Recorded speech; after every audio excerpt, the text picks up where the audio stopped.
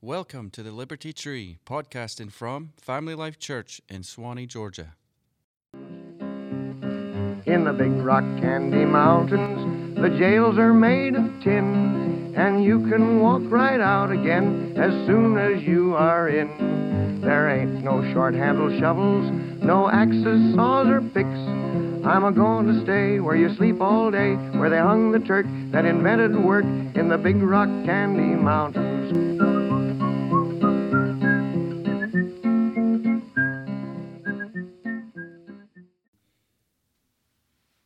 I hear the train a-comin', it's rollin' round the bend, and I ain't seen the sunshine since I don't know when, but I'm stuck in Folsom Prison, and time keeps dragging on. Oh, that's right.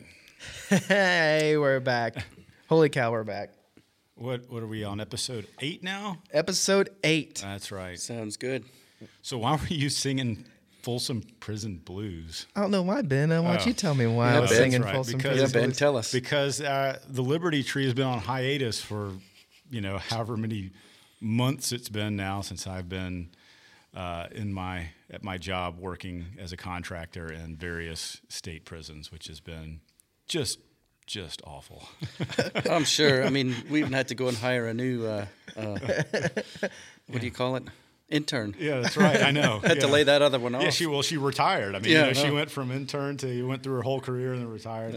So what really happened, we did originally have like 10 or 15 episodes ready for you, but our intern magically deleted them all, and that's one of the reasons why she's not here. So we're holding tryouts. Well, and I want you loyal listeners to know that I wanted them to soldier on without me and to keep the podcast going, but we really are like a three-legged stool here at the Liberty Tree, and if any one leg is missing, then the stool collapses. So It helps when there's at least 3 of us, I think, because if It it was does, just 2, it'd be like, sup? Yeah, what's up? And if it was just 1, then it would get weird because Yeah, we'd be like talking to ourselves. you need that one guy that can make fun of the other two when they get into a ridiculous conversation, as so often happens here in the Yeah, Liberty Tree. So but it's good to be back. that's right. We're glad to get back in the swing of it. So.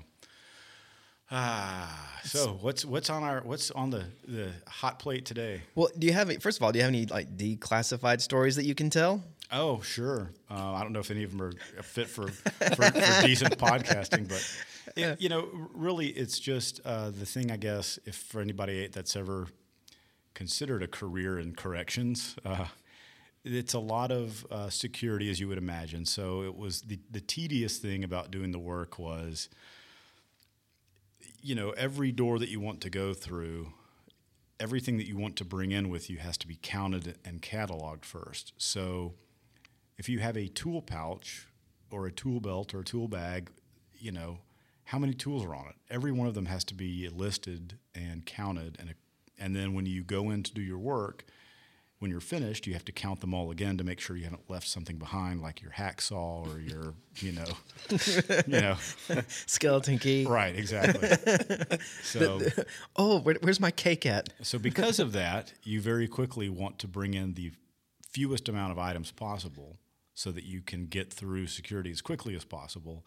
But inevitably, you get there into wherever place you're working and realize, but what I really need is this other item that I didn't bring with me.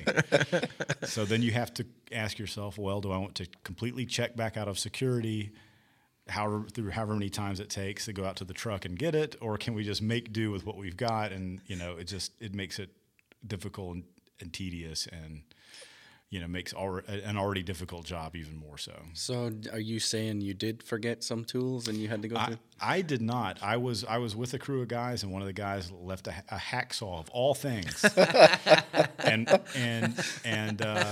Right. and neither he nor the escorts could leave for the day until they had gone back to locate the hacksaw.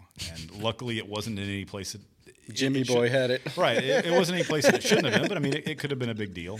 It's like, I mean, at what point do you realize, I'm sure there's a guy here on the premise who has some MacGyver abilities to make whatever tool I need. Right. I will say that it's more of a give and take relationship between the inmates and the guards than you might think.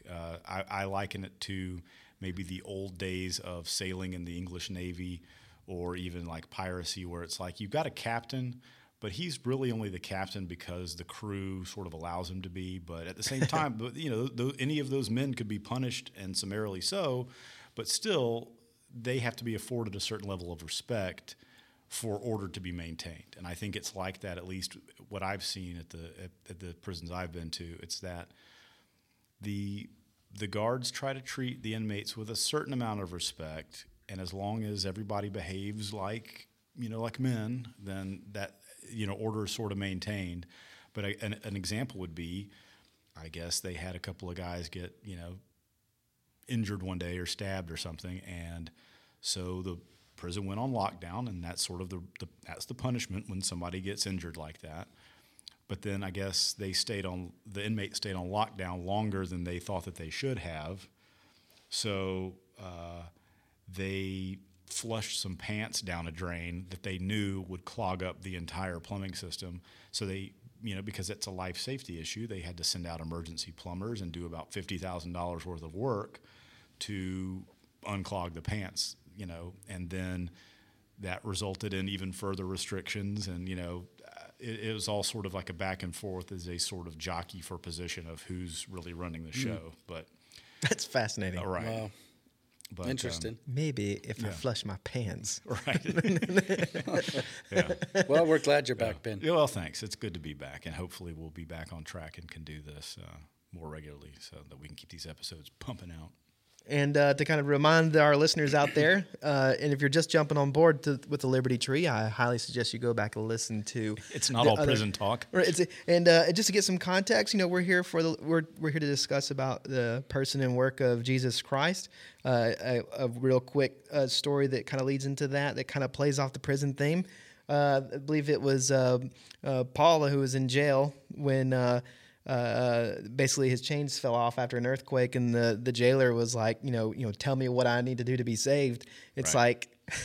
like, that's gotta be God, because, obviously he must have overheard Paul, say some things or sing some things while he was there, and the fact that Paul was still there, and Paul's response was, believe in the Lord Jesus Christ and you'll be saved, and he didn't add anything else to it. It was just, believe in the Lord Jesus Christ. And that'll do it. And so we're here to tell you that whatever you grew up with, whatever you were told, whatever you think, when the rubber hits the road, how you're reconciled with God is by faith that is given to you by God in Christ alone. Christ's cross and blood, his life, death, and resurrection for the forgiveness of your sins. That's right. Amen.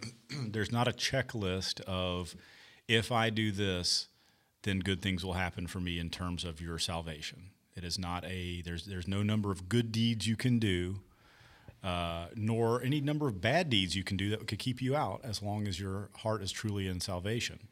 And of course, it's not that we say that it's not important to do good things and be kind to your neighbor, but if you've truly taken Christ into your heart, then salvation is yours. But also, if you've truly taken Christ into your heart, then you will truly have a spirit like him and want to do all those good things. You will want to lead the right kind of life that the Bible talks about and that churches talk about, that their parishioners do.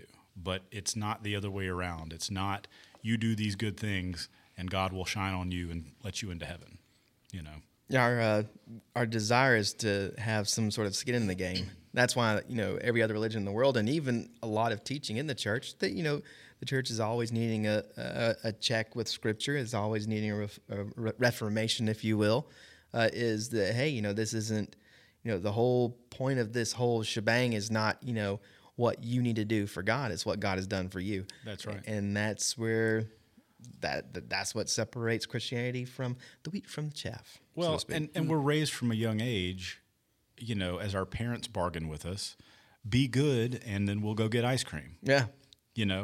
And it's very easy and natural to extrapolate that as you go about your life as you grow up into an adult. Yeah. And when you hear these things that, if you want good things to happen to you, be good. Yep. And that's not a bad way to live your life. And in a lot of situations, that's a reasonable expectation. Right. Right. But it's not the key to getting into heaven. Right. And we get so tunnel vision on the idea of, if I do this, God's going to do this, this, God's going to bless me if I do X, Y, Z.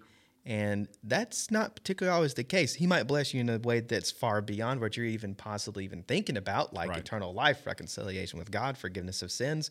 But when you teach and you preach, if you do this, God's going to do this. Not only is your faith going to be rocked when what you hired God to do doesn't come about, but also it puts it puts a totally different perspective on what kind of things we should be seeking. So Yeah, it's like you said, growing up in a Christian home, you think, I gotta do. And then when you finally come to that realization, well, the Holy Spirit ministers to you, it's not all about doing, but I think it's human nature as a human. It is. To, when you become saved and accept Christ, that you want to do something. You know what I mean? You always feel you have to do something. And I encourage, hey, people, do things for the Lord.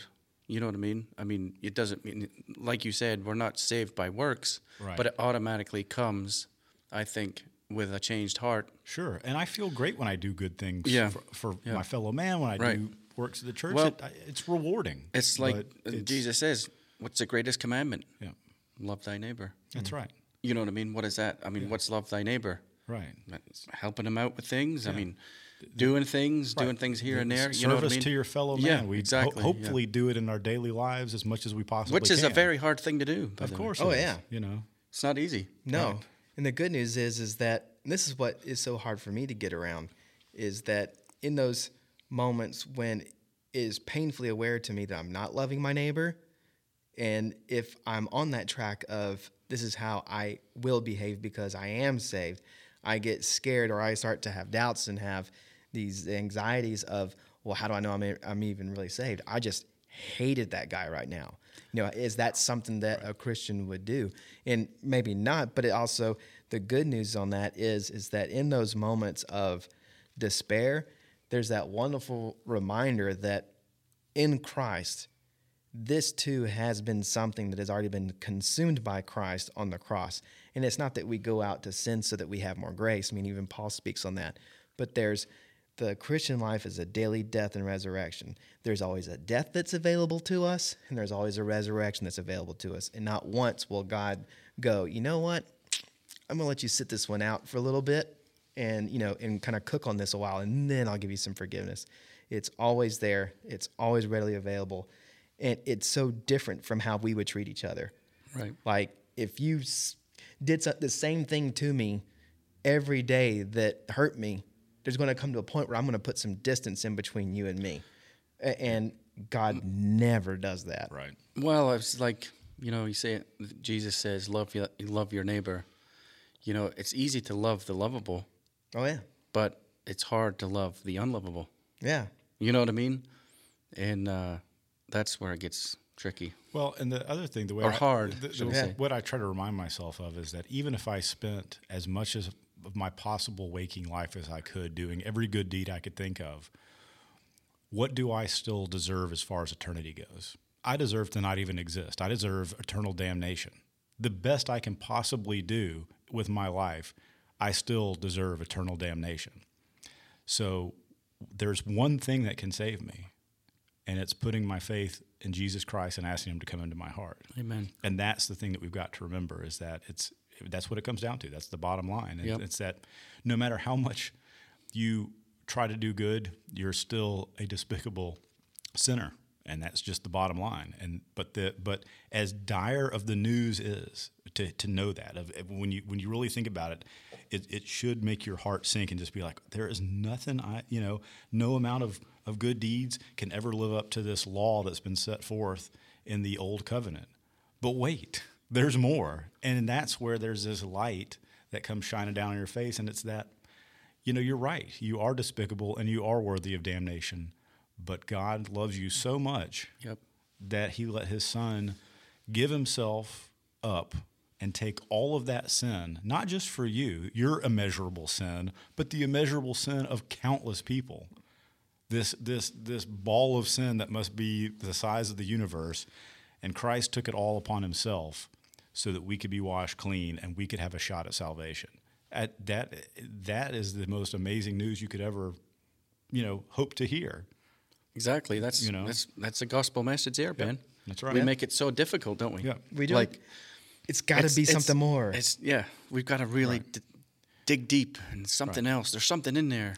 Well, but it's just the gospel's simple, and we make it hard. Right, and men corrupt that message because men have, fallibility within them. I mean, and sometimes, unfortunately, it's men in positions of power, whether it's political power or religious power, or whatever. They want to corrupt that purity of God's word. God's word isn't corrupt; it's pure. Those people out there that think that there's, things wrong with Christianity or things wrong with the Bible. They're what they're looking at is the things wrong with fallible sinners, but there's not a thing wrong with the purity of God's word. And it's hopefully our job as Christians to let as many people know that as we possibly can. The idea that God saves on his own is hateful to old Adam. Right. I mean, it's a strike to our pride. It's a strike to, everything we've been taught about. Believe in yourself, follow your heart, follow your dreams. What's your dream? Follow your dream, trust your heart, trust yourself. And it's to hear, no, I'm God saying this to man. No, I'm doing this. I'm saving you. I'm reconciling you. This is all me coming to you when you didn't even want me because you're mine. And then we look for where's our price tag? Where's our skin? Where's what's my what's part? the angle here? Right. What part do I now do, God? It's always what. And I can't remember who said it, but they said the only thing we bring to the transaction of our salvation is our sin that made it necessary for us needing someone to die for us in the first place. Right. What you bring to the table is your sin. Right. That's it. Yeah. And just it shows the depths of God's compassion that he's willing to basically take. Like, what does he get out of the deal? Right. He gets to have his son give up his life and wash our sins away. Yeah. So, but that just shows how much he loves us because right. it's unconditional love. Yeah. And Nobody can say they're not loved. Nope. Right. Not one. God now has the ability. Well, it's not that he needs us, but God does it because he loves us, because he wants his children who are dead to be alive. And two, he now can display and put on and show his love for his children by doing this. Like, he has all these amazing and wonderful good things that are in him, and he loves to give it to us. Fear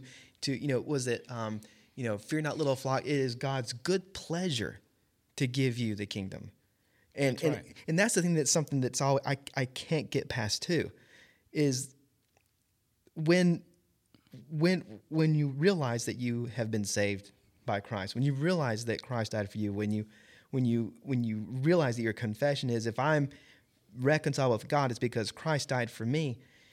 God's not going, okay, and getting out the keys to the drawer and going to the safe and opening it up and giving you, there you go, here's your adoption papers. No, the Bible says it pleases God to give us everything. Like it's not begrudging.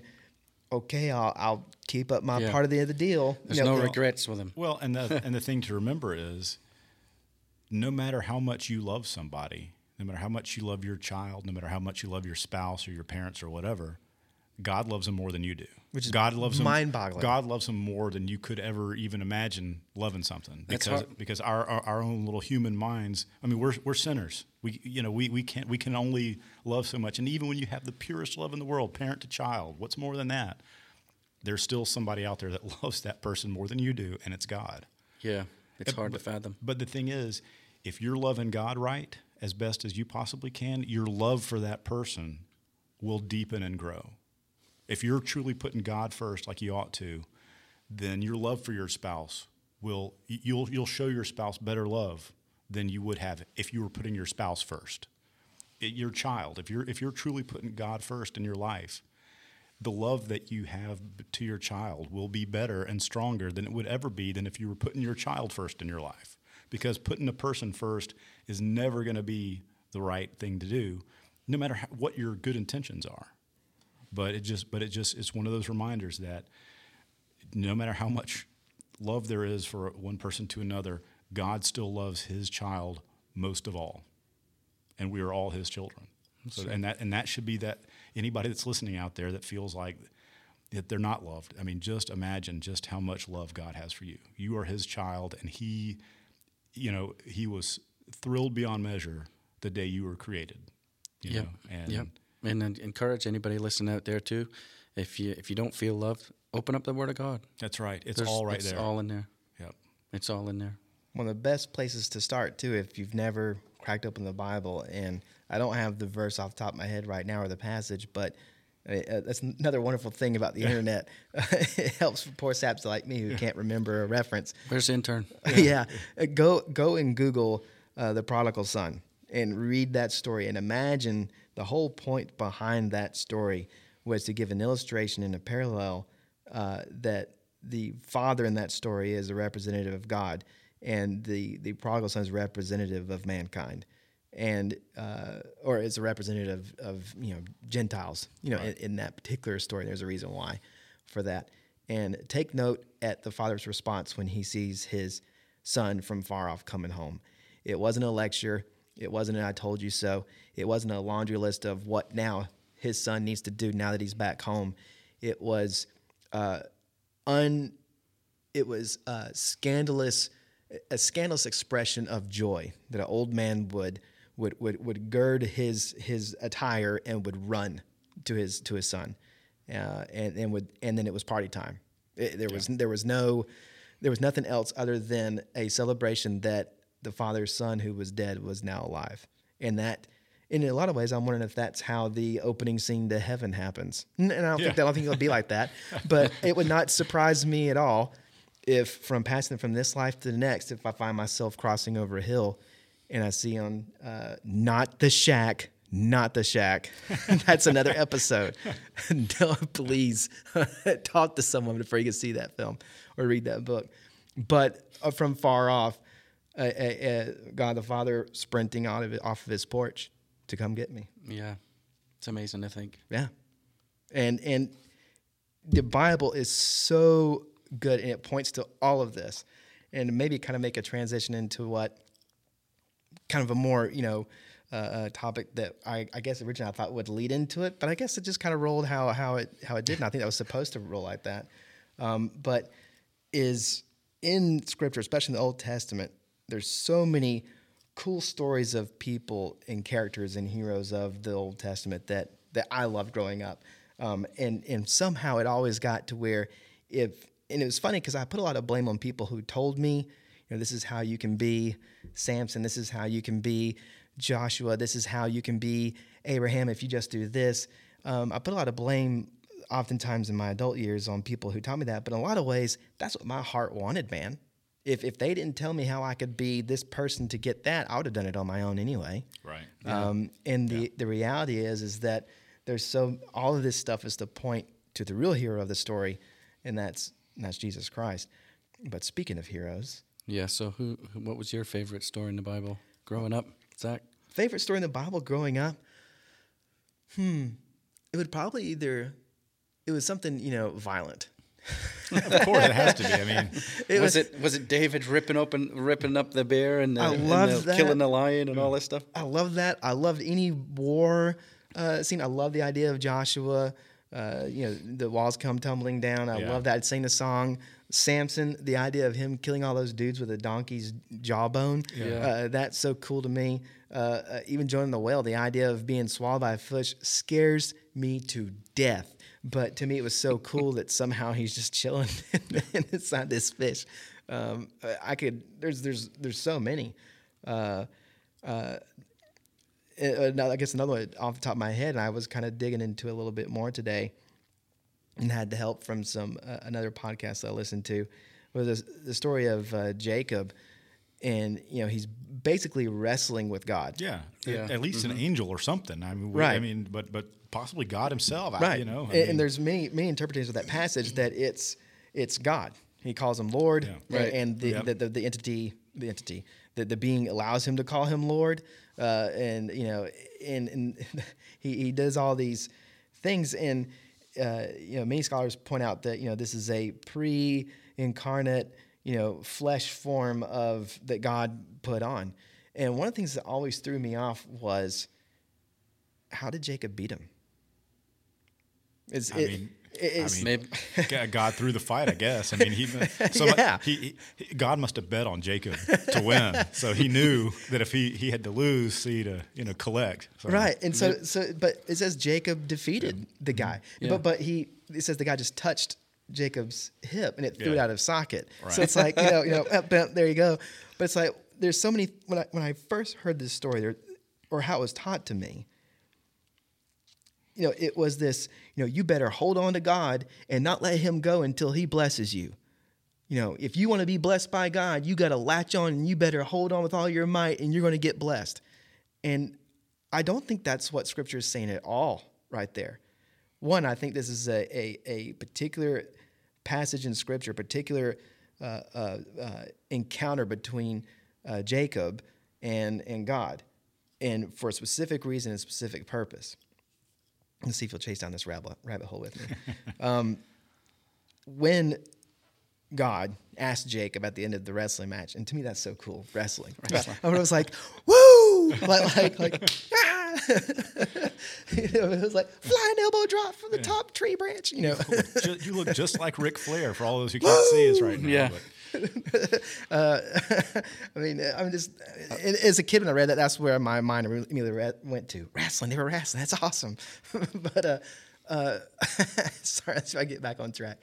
But at the end of the wrestling match, God gives Jacob a new name.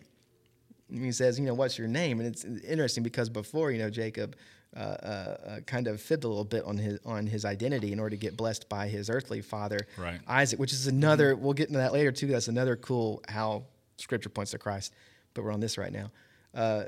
And it says that God says, well, you're no longer Jacob, you're now going to be Israel, which basically means, He who beat me in wrestling. right, yeah. It is victorious with God, contended with God, wrestled with God and won. And it's like, and then you think about, Israel as the, nation, as the people group, as God's chosen people, and how does this point to Christ, you might ask? It's like we're seeing a pre-reality that God has the ability, and stay with me, has the ability to put on human flesh in order to be bested by man, Right. to be defeated by man. Yeah, it's kind of sink to our level. And he, but at the same time, he was still in control the entire time. Of course, he's the whole hip action, and he does so to put Jacob, Israel, on the right path. And what's also interesting is that many generations from that moment, there'd be another time when God would take on human flesh, where he could be bested by man and be defeated by man, be conquered by man, by Israel, where now it's not so much, and Israel means, victorious with God. Christ on the cross, when he was crucified, not only physically by man, but also spiritually by our sin, we became victorious through his defeat, through his death, through his resurrection, and through his reconciling us to himself. So it's almost kind of a precursor pointing to, there will come another time where man will lick me again. Yeah. But it's for his the own benefit good. of mankind. Right. And it's how God's really kind of winning. Yeah. And to me, I thought that was cool. That is cool. That's neat. Well, and I think we're probably, I hope some people are interested to hear what John's John's Old Testament story is in mine, but I think we're going to save that for the next episode of the Liberty Tree. But this is probably a good stopping point now. But we want to thank everybody for listening today. We're glad to be back. I want to thank John and Zach for having the patience to bear with me while I was out of town working for so long. You mean in prison? Yes, in prison. I finally got paroled. And if you can't detect my sarcasm in that comment, I'm laying it on very thick because I wasn't actually in prison. But Keep telling yourself. let me just dig that hole a little deeper. But at any rate, we will be back with episode 9 soon, and hopefully now we'll get back on track and hopefully have more of these episodes come out on a regular basis. But we want to thank everybody for listening, and we'll be back soon.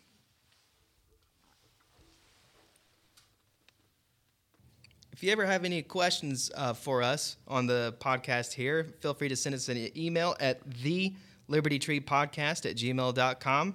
We'll be happy to answer any questions you have, or if there is a topic or something that you want us to discuss on the podcast, feel free to let us know. You can find us on Facebook, the Liberty Tree Podcast. If you're on Twitter, our Twitter handle is @LibertyTreeCast. And also, we are on the church website. There's an icon on the website that's a picture of our logo. Just click on that. And to get to that website, it's FamilyLifeChurchSwanee.com. Look forward to hearing from you. Thanks so much. More to come later.